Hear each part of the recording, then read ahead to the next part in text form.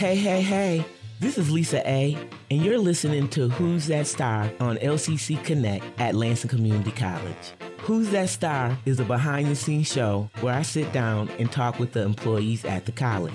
This is an inside look at LCC where you will have a chance to learn about their passions, projects, what inspires them both at work and in their personal lives.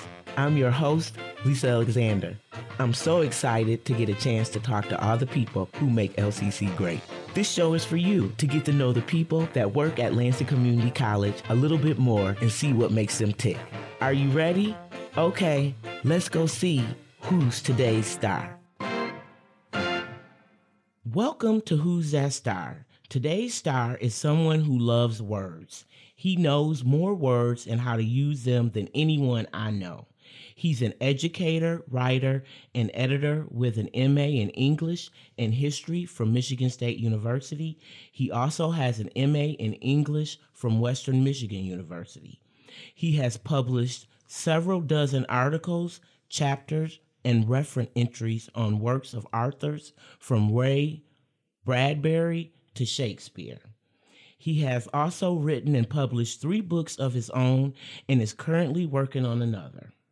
He has been an employee of LCC for 30 years in many roles. He has worked as a faculty and is currently in administration. He is one of the people that trained me to be such an awesome advisor. He has an eye for details and good at explaining processes. Hey, audience, are you ready to find out who's today's star? All right. Today's star is Rafeeq McGiveron. Yay, Rafeeq. We are so glad to have you here.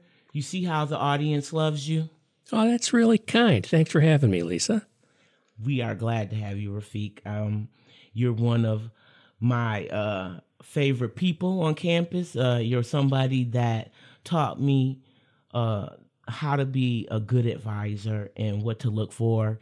And you really made me take it seriously. And so I want to thank you for that. Give you your flowers while you're here. You do an excellent job.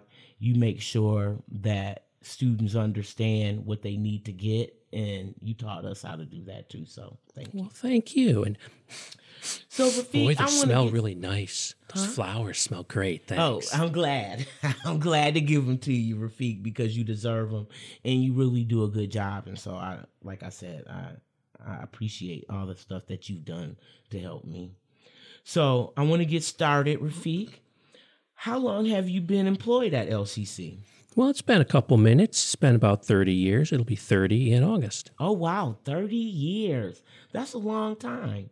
What brought you to LCC? How did you get started here at LCC? Well, when I started at LCC, I had just finished my first master's, and I was looking to teach English, and a friend of mine recommended that I come to LCC, for at least a little while, and it ended up being that I loved the place. Right. So here I am. 30 years later. 30 years later. I didn't think it was going to happen. Well, yeah. I mean, who thinks that you're going to stay somewhere? Back in the day, people stayed a long time in jobs, and nowadays that's not so usual. So yeah, it's kind of spooky.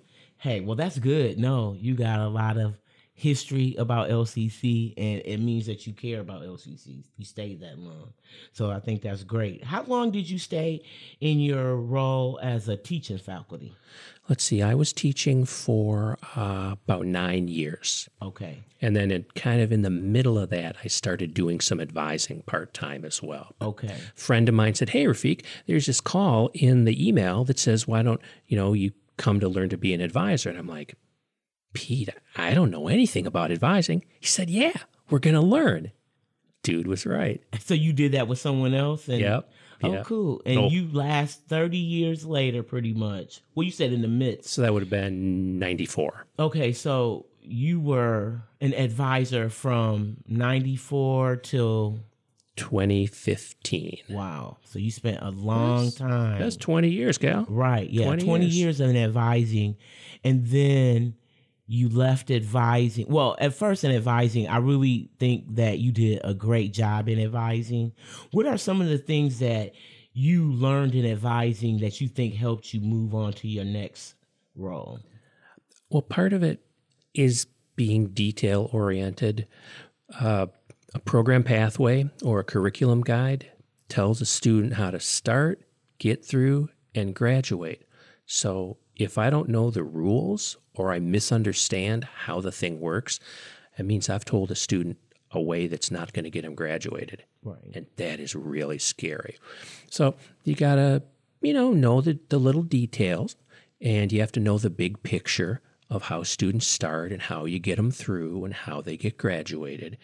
And the folks in registrar's office helped me understand the importance of the college catalog. Because, in advising, you look up to registrars because they're the people who are going to graduate a student. And so you'll ask them all these questions like, well, gosh, is this going to work? Is that going to work? Well, these guys would email me back and say, well, yes, Rafeeq, and the college catalog says da da da da da da da da. Okay, well, after, however many years of that, I'm like, this college catalog apparently has all the rules in it. And it does. So, just, and listening to people, the stuff like you're good at, you're a social worker, you know how to listen to people. I can listen. You do. And you listen with an ear for what the student wants and try to get them there as quick as possible. And I think that's something that I learned from you as I used to go and knock on everybody's door, I would come by, your door, and you would make sure that I understood that. And that was a lot of things that I think, like I said today, that makes me a good advisor. So you're a great one. I need to know now since you left us in advising, what is your new role now? My title is Academic Affairs Project Manager. So that means I manage projects. Some are large, some are small. And that's probably about it. I think it's a little bit more than that. Like, I know you have a lot of people that email or call you in regards to like questions about how to process certain things, right? Well, yeah. Really, Lisa, this job that I'm doing now is something that I have wanted to do for a long time. There were times back in the day in advising that I would have to follow a catalog rule that I really wasn't sure was the best. I would have preferred it to be something different. I wasn't sure it was best for education. And in my role now, I can have a voice in that. So if there's something that I don't think is right, I'm going to talk with the experts and see how we can fix it. So I'm also the provost's designee for student appeals. So if someone has an appeal, like they want to use a course that's not approved for a certain category, the provost's office is the place that can approve that or will not approve it. And so I have to take care of all of those. And one thing that's really important when responding to the student, it's easy to give someone something they want. That's great. I love that. Right. And usually I just say that this is approved, et cetera, et cetera. The tough part is when you have to deny something. I bet. So in those, I tell the student how I understand, and I wish it could be different, but perhaps it can't. I'll refer to our catalog rules. I'll link to them. I will quote them. And sometimes I'll tell the student, this isn't a just because rule that we have because we're jerks. This rule, for example, comes from HLC, our accreditors. Right. The people that accredit our college think that an associate degree should be 60 credits. It can't be 59, for example. Gotcha. So when you're in a position like mine, just like with yours, when you give bad news, you have to believe in it. Right. You don't ever want to feel that you're giving bad news and then grumble inside saying, well, that's not really a good thing we're doing at LCC. Right. No, you want it to make sense. And I'm really happy that I can do that. Yeah, and I think that that's a good role for you too, because you do want to make sure that you give the student the best opportunity, make sure that if there's any way that you can make their request happen, you'll try. But also on the other end, looking at like, we at LCC want our degrees to mean something. And so this rule has to be in place for this, that, and the third or whatever. And so we need those watchdogs, as they say, or people that are going to make sure that that's what the HLC, they're kind of like the watchdog, and you're making sure that we please the watchdog and do what they request. And so that's a good role. And I don't think I could do it, but I bet you could. I think that you do an excellent job doing that role. Tell me, what's your favorite thing about your current job? Really, the student contact is my favorite. You miss that, huh? Yeah. It's not the largest part by any means. I have other things to do, but I like getting an email or a request from a student or an advisor. I like getting into the student record, examining everything, trying to do everything I can that's legitimate and helpful and worthwhile, and then responding and telling the student what's what. Right. And when I respond, it's in writing. It tells the student what's what, and it tells them how to proceed. And I put that email in their record so that anybody can pull it up later and follow up. Yes, spy comment. You are the I am the sultan of spy That's comment. right. You make sure, but it's definitely is helpful, and you need to have that. But I think, and you also do trainings, don't you, for people in how to do spy comments and degree works and just some of our tools and things. I haven't done degree works in a while because, that's Zach's job now. Okay. Zach is the degree works expert and guru. But I do banner training for employees, not the self-service kind of stuff, which is so simple. It's just click, click, click. You don't need any training. But the back office banner, well, kind of. But the back office banner, the banner admin pages, yes, I train in academic history, and I train people in SPA comment and people in departments who need to give prerequisite overrides. I train in that as well. Right. And I believe I've done that since 2008. That's when we shifted from Oracle for that 3-year period back to Banner. Oh, and so that was you did that in your role as an advising, but they sometimes carry that over into your new position because who else is going to do it? Or are you right? I mean, because you want somebody who does it. right? Like there was a time that we had some trainers train. You would give them the pack and they would train people, and that's okay, but they don't actually use it. Right. So they're just reading a pack. Exactly. Now I want somebody with boots on the ground teaching me. And it makes a difference too because somebody has that experience, so you can be like, this is a little workaround, or this is what I found that works well. So yeah, I think that's pretty good. Okay, I have another question. Does your job make you feel happy and fulfilled? Well, yeah, man. That's why I'm here. You could be here for the money. Yeah, the money's okay. They pay us every 2 weeks. It's actually very kind of them.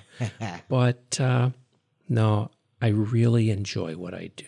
And I think that goes back to looking at the student's experience and making sure that they get what they need, and that you really help the employees too make sure that we give the students what they need.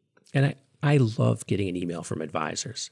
I love that. There's one on my desk right now. It's open. I hit Windows lock. I'm going to come back and answer it. It's a good one. Good. Love it.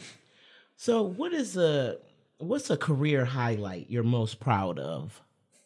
Well, this is kind of a minor thing, but a couple of years ago, I was the one who spearheaded the consolidation of our general education schema. Because we have the Michigan Transfer Agreement, which is made for transferring. It's a very wide list of courses. It requires 9 courses, courses in 9 categories, very wide list. And we used to have core, which was 5 courses in 5 categories. And that's, may transfer, but may not have to. So we would have students doing an MTA degree, and they would take some really worthwhile courses, and they'd switch and go to do a core degree. Most of the courses didn't overlap. Oh. So you could take a couple courses. Oh, they'd be great for Michigan State, Eastern, Central, Western, whatever, but they're not on our core. Well, I didn't like that. That was, logically, it doesn't make a lot of sense. So I worked with advising. I worked with registrars. I worked with the Senate leadership. I worked with Senate. I worked with the provost. I worked with everybody, and I spent a lot of time working on this. And I'm glad to say now that any course that you take from the gigantic Michigan transfer agreement, if you change your mind and do a different kind of degree, it's still going to count. And it sounds like kind of a minor thing, but to me, it's big. It's not. It brings these two separate things which overlapped a little. It makes them overlap completely. They're all in one great big happy striped tent.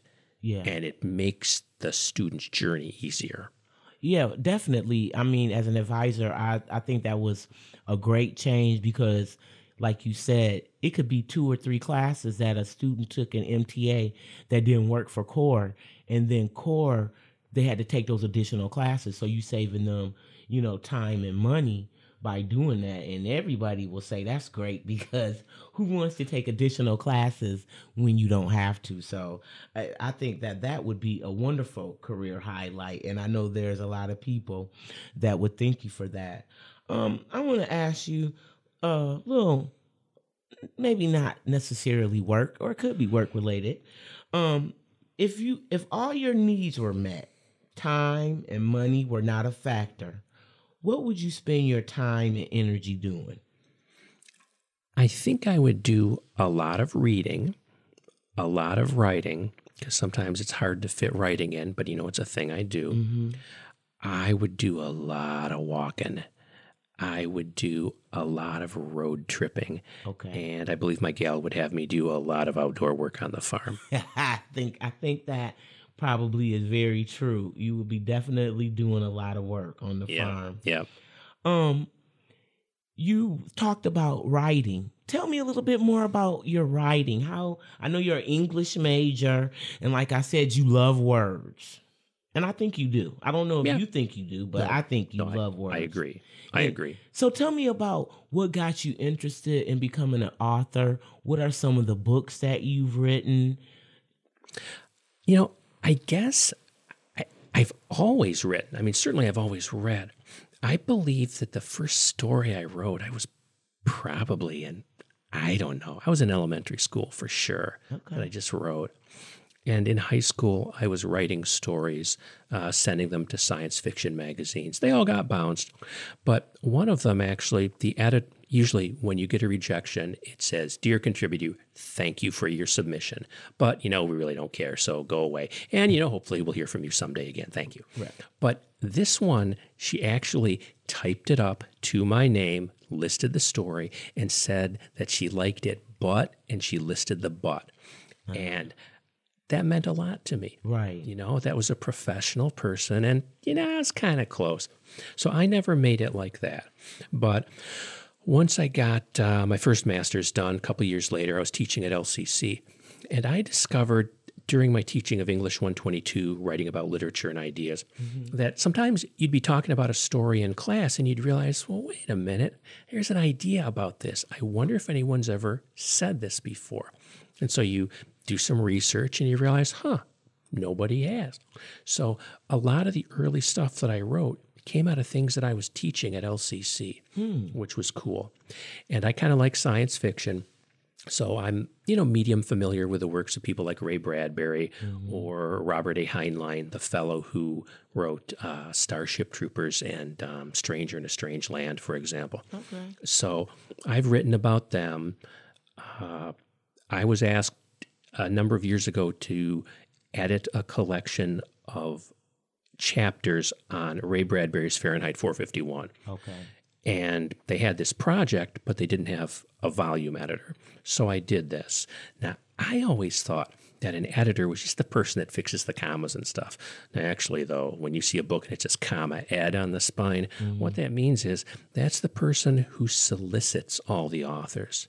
So that's the person who stands there electronically in a tuxedo on the street corner with a sign in their hand, hoping that enough people, enough professors and scholars are going to come to the party. And then you have to decide, what is the person planning to do? Is it going to fit this book?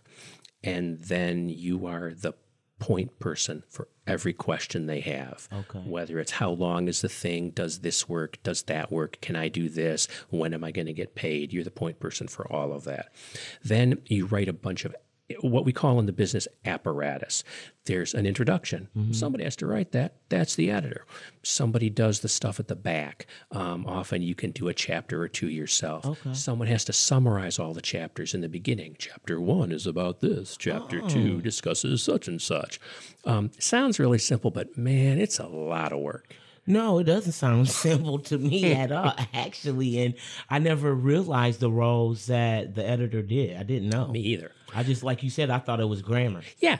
And so I didn't understand all that. So that's interesting. And you've done that with several different projects? I've done it 3 times. I've done it for a collection on Fahrenheit 451, for a collection on the works of Robert A. Heinlein, and then for a collection on the works of Ray Bradbury, not just 451. And each one of these is for a company called Salem Press, which is part of a larger organization called Gray House, which is part of a very large organization called EBSCO. And those are the people who run the library databases that we subscribe to. Oh, really? It is a huge, huge corporation. Wow. Yeah. And but I did attend to the commas as well. So I was the person to make sure that all the grammar was correct, to make sure that none of the style was too crazy.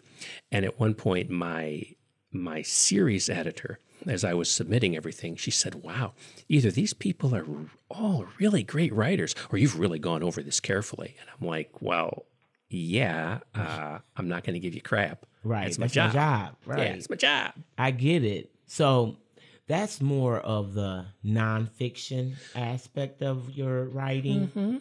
What about the fiction? Have you wrote any fiction?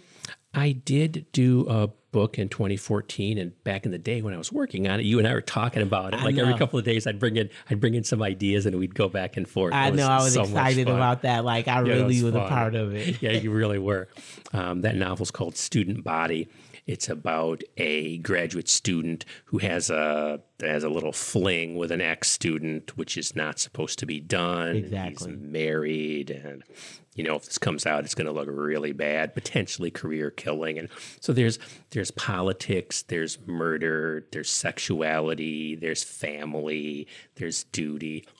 It's a very interior novel. It's not a bunch of glass breaking and guns drawn and car crashes. It's all in your head. I liked it a great deal. It got some play on WKAR and on the LSJ, and I liked it. There were some good reviews. It sold some copies, and you can still get it through Amazon. It's on Amazon. Student Body, and most recently, my partner Martine Reif, who's an English professor, had a sabbatical, and she was working on the concept of memoir.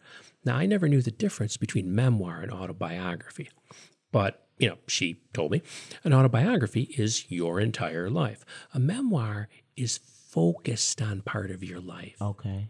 So she did this really interesting memoir on how her mother worked at a community college as a secretary and how that informed Martine's life. And she did a bunch of apparatus work, a bunch of historical work. And so the point of the sabbatical was to work this into teaching, to help students do this type of stuff. So I thought, wow, well, I'm a dad.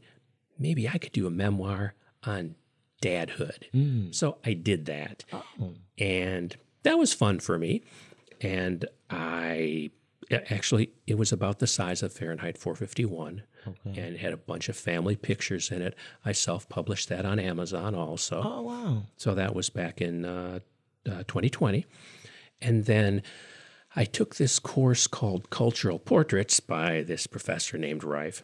And I got the idea in class one day to do a book on family humor. So I did a book of 8 generations of humor in my family. Oh, wow. And to me, it was interesting. Now, the back blurb says, "Abandon all taste, ye who enter here." So if you look on Amazon and you look up my name, and you'll see, have you ever been to an Irishman shanty? a Midwestern family's humor across 8 generations. When you use the look inside function, if you scroll down to the bottom, you'll see the index. And if you look through that index, you will decide whether it's appropriate for you to read that book or not. Right. Okay. You giving them a little warning. Yeah. Faux show. That makes me want to read it now. Yeah. I'm like, okay, I'm about to go look that up. I think that was one of the fun part of coming to work. We work, but we got a chance to. I felt like, okay, I'm an author's assistant. I'm really doing a great service here with bouncing ideas. But yeah, it just showed me about the process of writing, and I learned a lot about it. So, Rafeeq, do you consider yourself an introvert or extrovert? Well, I think I'm an introvert, actually. You do? Yeah. I mean, I'm extroverted with my friends, but you know how a lot of people have a bajillion friends, or they walk into a party and they're going to greet all these people they don't know, and hey, how are you? And, oh, tell me. I'm not really that kind of person. I'm a little more reserved. No, I can get that too, because I think I have traits of introvertness, right? I need a break. Yeah. I can't be around people all the time. I need to woosah and go in my own quiet place and just take a deep breath and, I get that. So I could see that happening. And what are some of your hobbies? I know writing. What's something else? Oh, yeah, writing and reading. Mm-hmm. I do like to walk. Okay. I do like to take road trips. I like to just sometimes drive around on the weekend and, go see stuff, get an ice cream or something. Yeah. And I'm becoming a little more outdoorsy in terms of the outdoor work. Oh, okay. So last weekend I put up, 150 feet of fence, which included pounding 9 T-posts by hand, and hand crimping all the wire and hanging a couple of gates and blah, blah, blah. That's work to me. It kind of sounds is. like you enjoy doing that, though, like seeing something completed or... It is neat. I hung these pair of 8-foot gates on the driveway, and they looked pretty good. And then one was running downhill just a teeny bit, so I was able to tweak it back up. And I'm like, man, that looks good. Yeah. Your details. You gotta go back to that. Okay, well,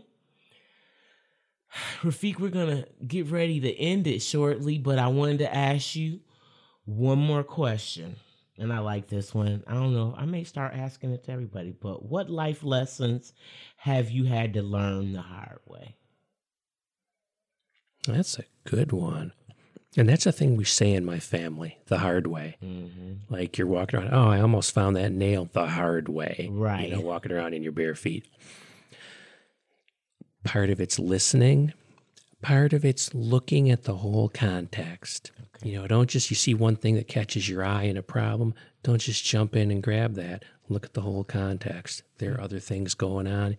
You got to get the whole picture. So I think that's the thing for me. Don't rush in too fast. Make sure you got the whole picture. I think that right there is definitely a good way to end this interview. Rafeeq, I want to thank you for taking time to come on Who's That Star today. We learned about what your role is in academic affairs, and we also had an opportunity to look at the things that you've done in your writing and how you trained great advisors, and you were a great advisor yourself. So, again, thank you for coming.